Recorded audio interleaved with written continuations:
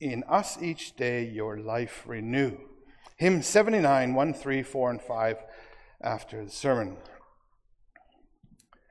Brothers and sisters in and of Jesus Christ, we have a lot of choices, decisions to make in life, don't you think? And as I mentioned before the sermon, I have to admit, I mostly had in my mind you young people. What courses do I take? Should I go to college, university, or not? Do I want to go the way of an apprenticeship? Do I work? Etc., etc. And then let's say we do decide to go to university. The choices aren't done yet. What should I study? Engineering or lepidopterology? I almost didn't say it. That's the study of butterflies, for those of you who might not know. What field can I better use those talents that God has given me? And so, I often feel for you young people, there are just so many options available as well. And it seems to me the pressure to decide what they will do is coming at an earlier and earlier age. And it's true, so I was thinking of the young people, and it is very true that it does seem to be that there's this phase in your lives when there seems to be a lot of these life choices. I haven't even mentioned other very important things. Professing your faith. Making a decision on whether or not to be involved or to date him or her. But then it also occurred to me that it's not only when we're young that we are faced with decisions where we might be wondering what God's will for our lives is. A job offer can come along. An opportunity to move to some other place. Even things like sudden riches. What do we do with the money that God has given us? Our time. Or there are those times when things happen that are beyond our control sometimes. An illness. Being let go. And suddenly there you are. Now what, Lord? I thought I was following your will for my life. Where are you sending me now? I think it's fair to say that whether we are young or older, the question does come up in our minds. And for some of us, it can be a real and a sincere, a genuine struggle. How do we know what God's will is for our lives? And it's not completely surprising, is it? We know we are stewards of what God has given us, that we will be held accountable even. We long to hear those beautiful words, "Well done, good and faithful servant. Enter to the joy of your master." No, our desire to follow God's will for our lives in and of itself is not a bad thing. But it's important that we clear up any misconceptions about what is meant by the will of God. Because we really do have to be careful when we talk about God's will for our lives. It is true that the Bible speaks of His will, but we also sometimes bring in our own conclusions that can become quite confusing. Now, generally, most agree that there are three ways to interpret the term, the will of God. And Kevin DeYoung, in his book, also explains this well, by the way. First, there is the clear teaching that all things happen according to God's will. Or we could say, according to His eternal purpose, His plan. See, then we are talking about how God has ordained this decree, and everything He has decreed will come to pass. We find an example of this use in Ephesians 1. God works all things according to the counsel of His will. Basically, what God wills will happen.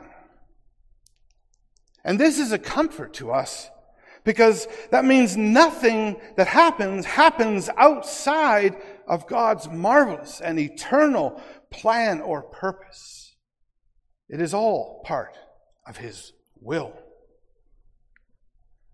The second way the term will of God is used is when the Bible talks about what God has commanded us, what He desires of us, what we ought to be like and do. Here's just one of many examples. Jesus said, "Not everyone who says to me, 'Lord, Lord,' shall enter the kingdom of heaven. Only those who do the will of my Father in heaven." In this case, the will of our Father simply refers to how we are called to be obedient, to live as God wants us to. And then there's also a third way that we sometimes talk about the will of God, and that is in the sense of what direction, or we could say what path, God would have us go down. If we believe that in His providence, God has a very specific and a wonderful plan for each and every one of us, we believe that, right? So what is it?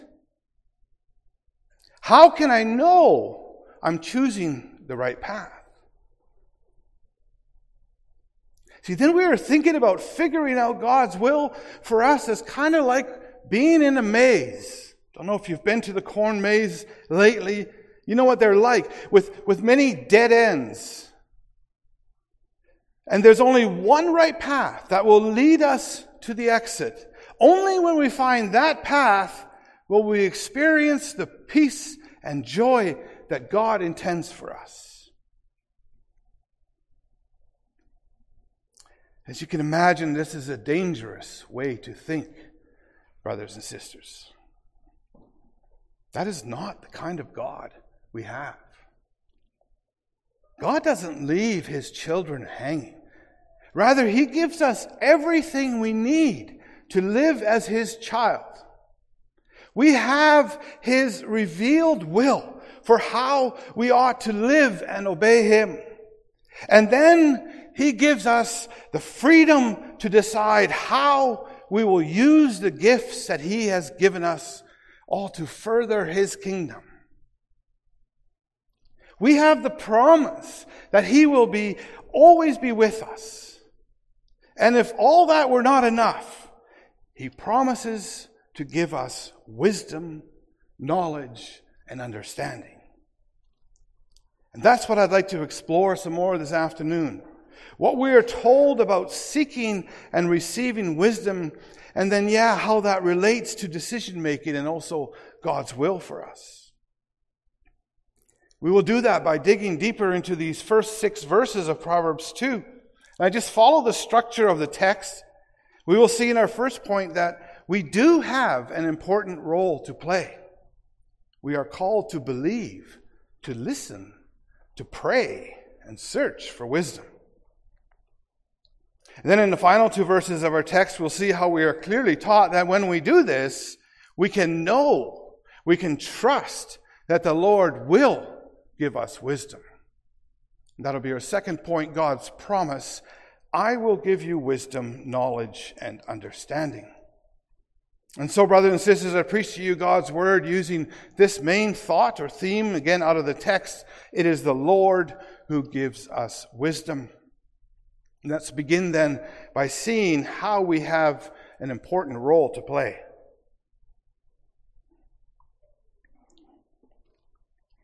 Well, what better place to turn to if we want to learn about wisdom than the book of Proverbs?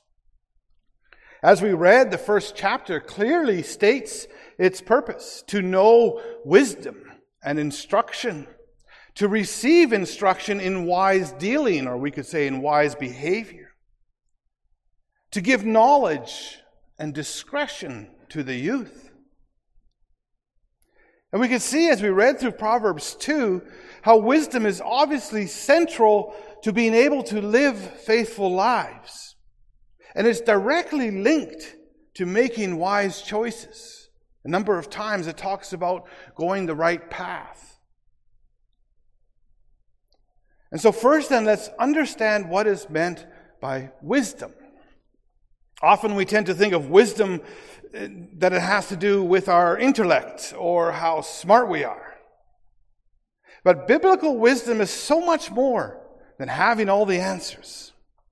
Verse 5 points us in a different direction. Wisdom is understanding the fear of the Lord and finding the knowledge of God. Understanding the fear of the Lord and finding the knowledge of God. That's wisdom. Wisdom is more about knowing and revering God, having insight and understanding. Wisdom is about being able to be God-centered in all our life. It means walking in His ways and living a life of humble obedience. That's wisdom. And how thankful we can be then that we are instructed in our text how to receive wisdom. I'm guessing you noticed as we read the chapter that it follows this if-then structure. If you receive my words, if you make your ear attentive to wisdom, yes, if you call out for insight, etc., then you will understand the fear of the Lord and find the knowledge of God. Then you will understand every good path.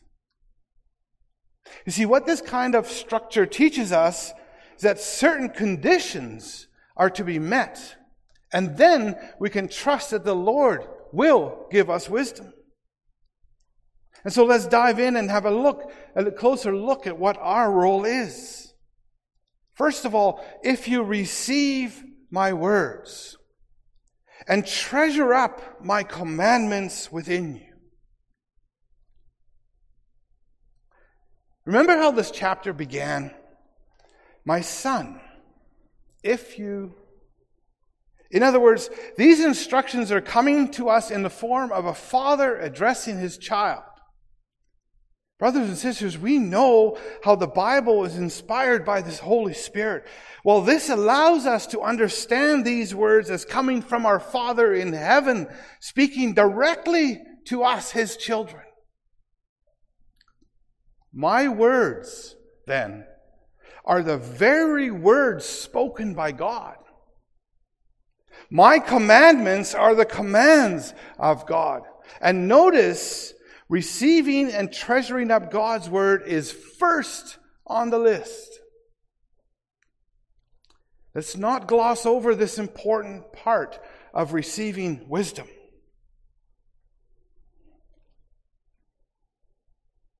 I wonder, do we delight in God's law? Do we delight in His word enough? I'm not asking this to guilt us. Just as a valid self-reflection, just think of how many of the psalmists talk about delighting in God's word or in His law. Time doesn't allow me to go through all the examples, but you know what I'm talking about. How God's law is sweeter than honey, even. Maybe today we'll say it's sweeter than cotton candy. The God's law revives the soul. And yes, we can think of Psalm 1, which is why I chose to sing it. How blessed is the one who delights in the law of the Lord, who meditates and ponders on it, not once a week, day and night. Let's be encouraged to receive, to accept God's word, to really treasure them up, to store them up, to turn to His commandments, to delight in them. Let's allow His words to be absorbed and soaked into our minds. I think that's the point here. The more we read and reread and ponder and study God's word, the more we get to know the Bible and become familiar with our Father's words, with who He is and His commands. As I read somewhere, God wants us to drink so deeply of the Scriptures that our heads and our hearts are transformed so that we love what He loves and we hate what He hates. It becomes like second nature to us. The Bible isn't just a manual where we're going to find a specific answer to whatever dilemma we are facing. That's because God's more interested in our transformation.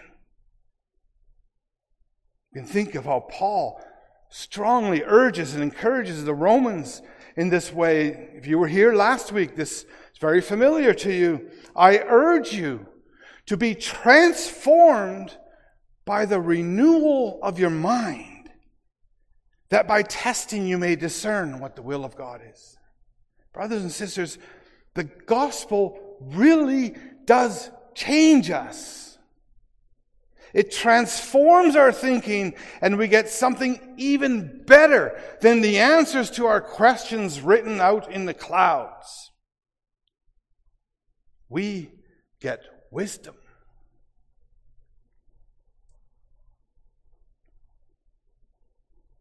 Let's continue seeing how this is possible, as there are more ifs.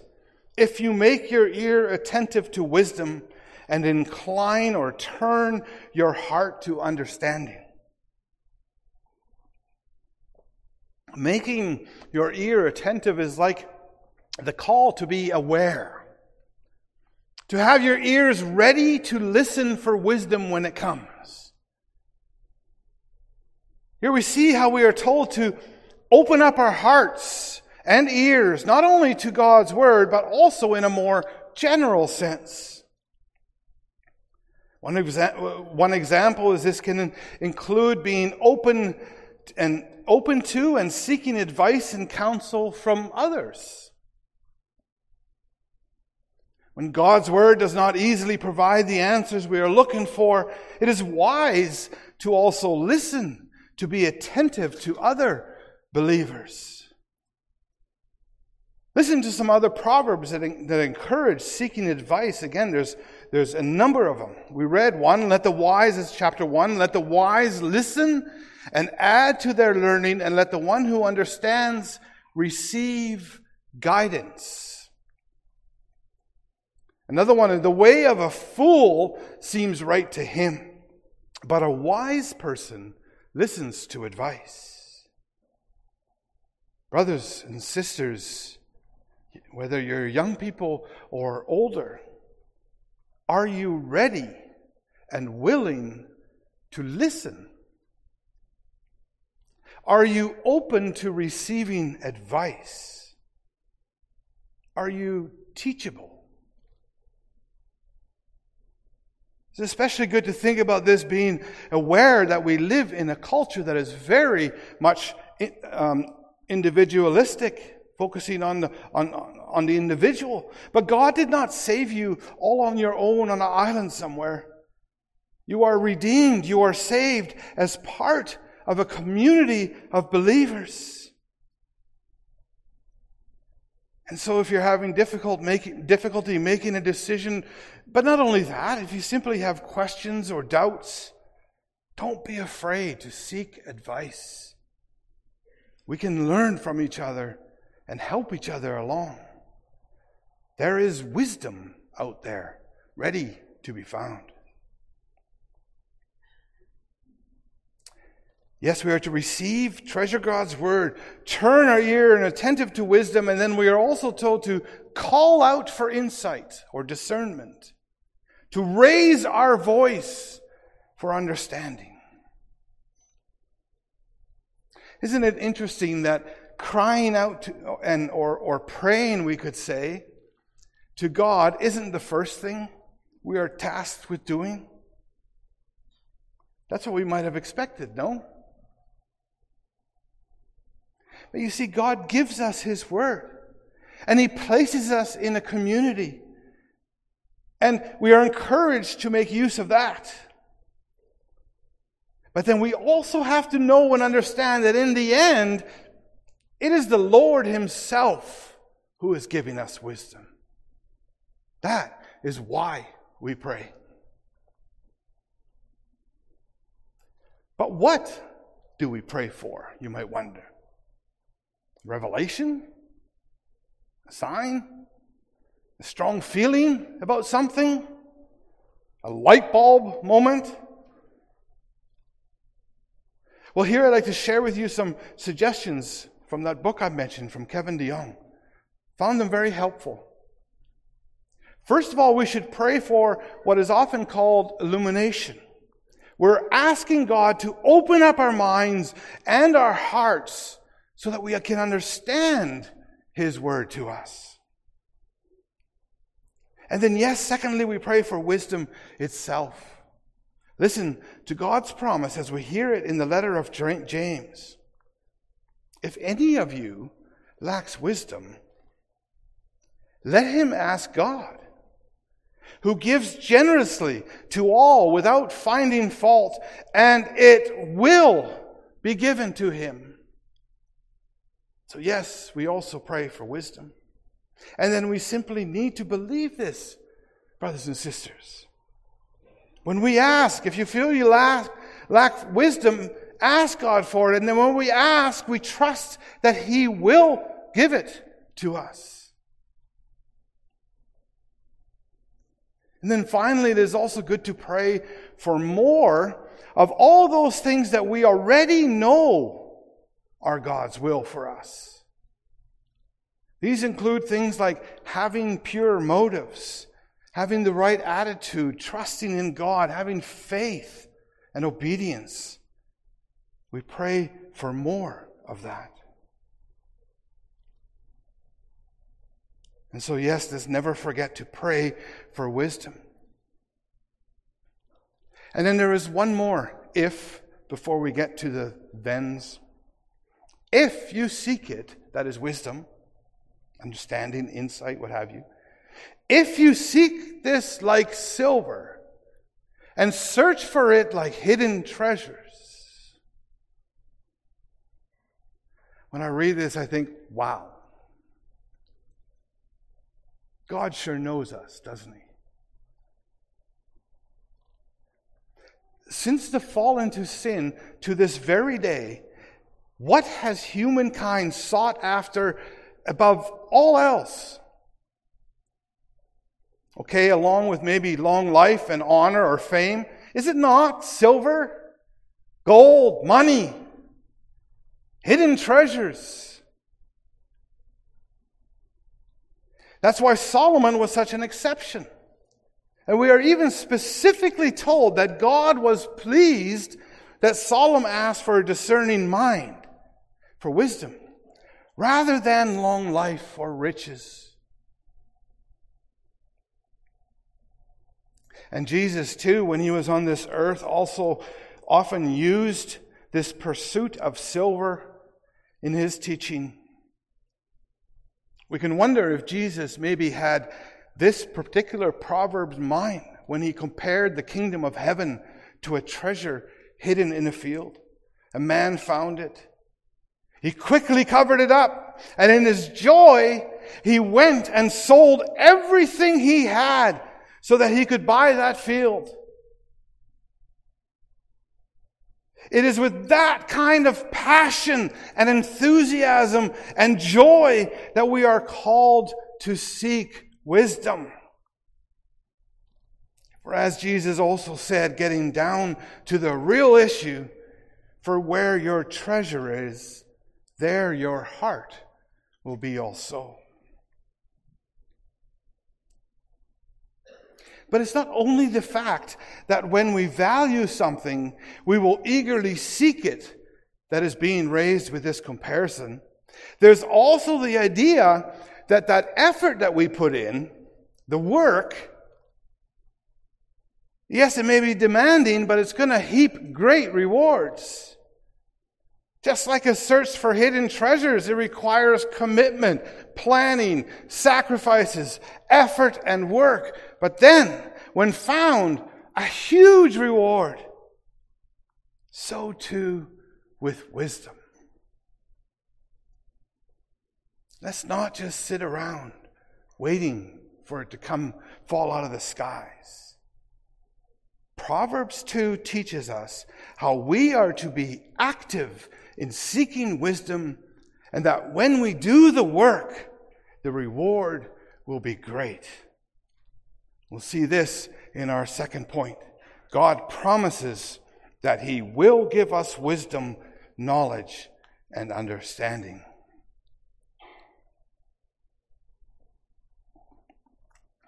And don't worry, this second point of the sermon need not, nor will it be long. It hardly needs further explanation. It speaks for itself. Listen, because we're now at the then part of the if-then equation. Beginning at verse 5, then you will understand the fear of the Lord and find the knowledge of God. For the Lord gives wisdom. From His mouth come knowledge and understanding. This is a really simple message. God has revealed to us how His desire is that we diligently, faithfully seek wisdom, but lest we start thinking that we can achieve wisdom all on our own. No. We are in no uncertain terms reminded that it is only the Lord who can give us wisdom. And brothers and sisters, though I said there's not much I need to add, I do need to point out one thing. Because in the meantime, we have so much more revealed to us. And I think this is pretty cool. Let's call it the gospel according to Proverbs. What do I mean? Well, here's something for us to think and ponder over. We read in Paul's first letter to the Corinthians that we are in Jesus Christ, who is both the power of God and the wisdom of God. Or as another translation puts it, for our benefit, God made Him, that is Christ, to be wisdom itself. Wow. Does that not just blow you away?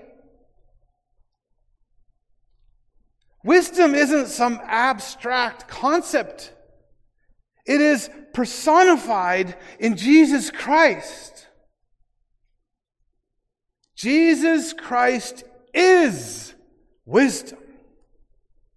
And that gives us a whole new meaning to God giving us wisdom, knowledge, and understanding.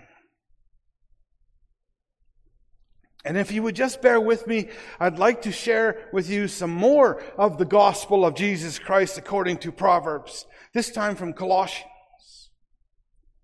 And as I read this, I'm going to ask you to take note of how many words you recognize from Proverbs 2.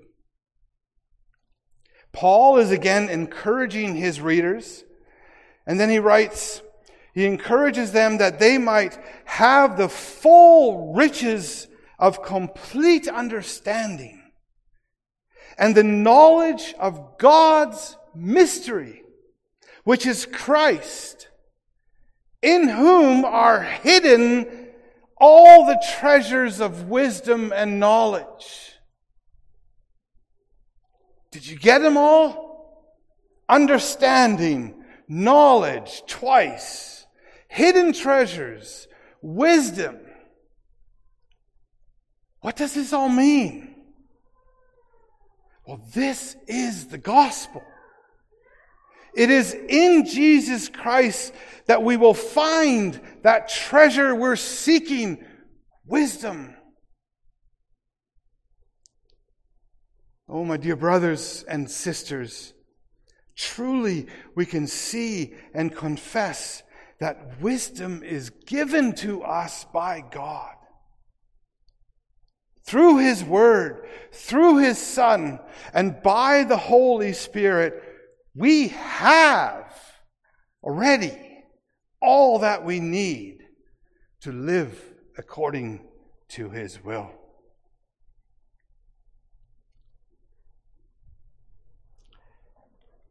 let's conclude, come to the end now.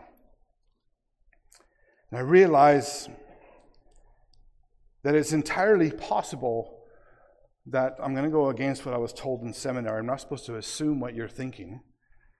But I was thinking it's entirely possible that you might be thinking, okay, but I still don't know if I should be an engineer or a lepidopterologist. I still don't know what God's will is for my life.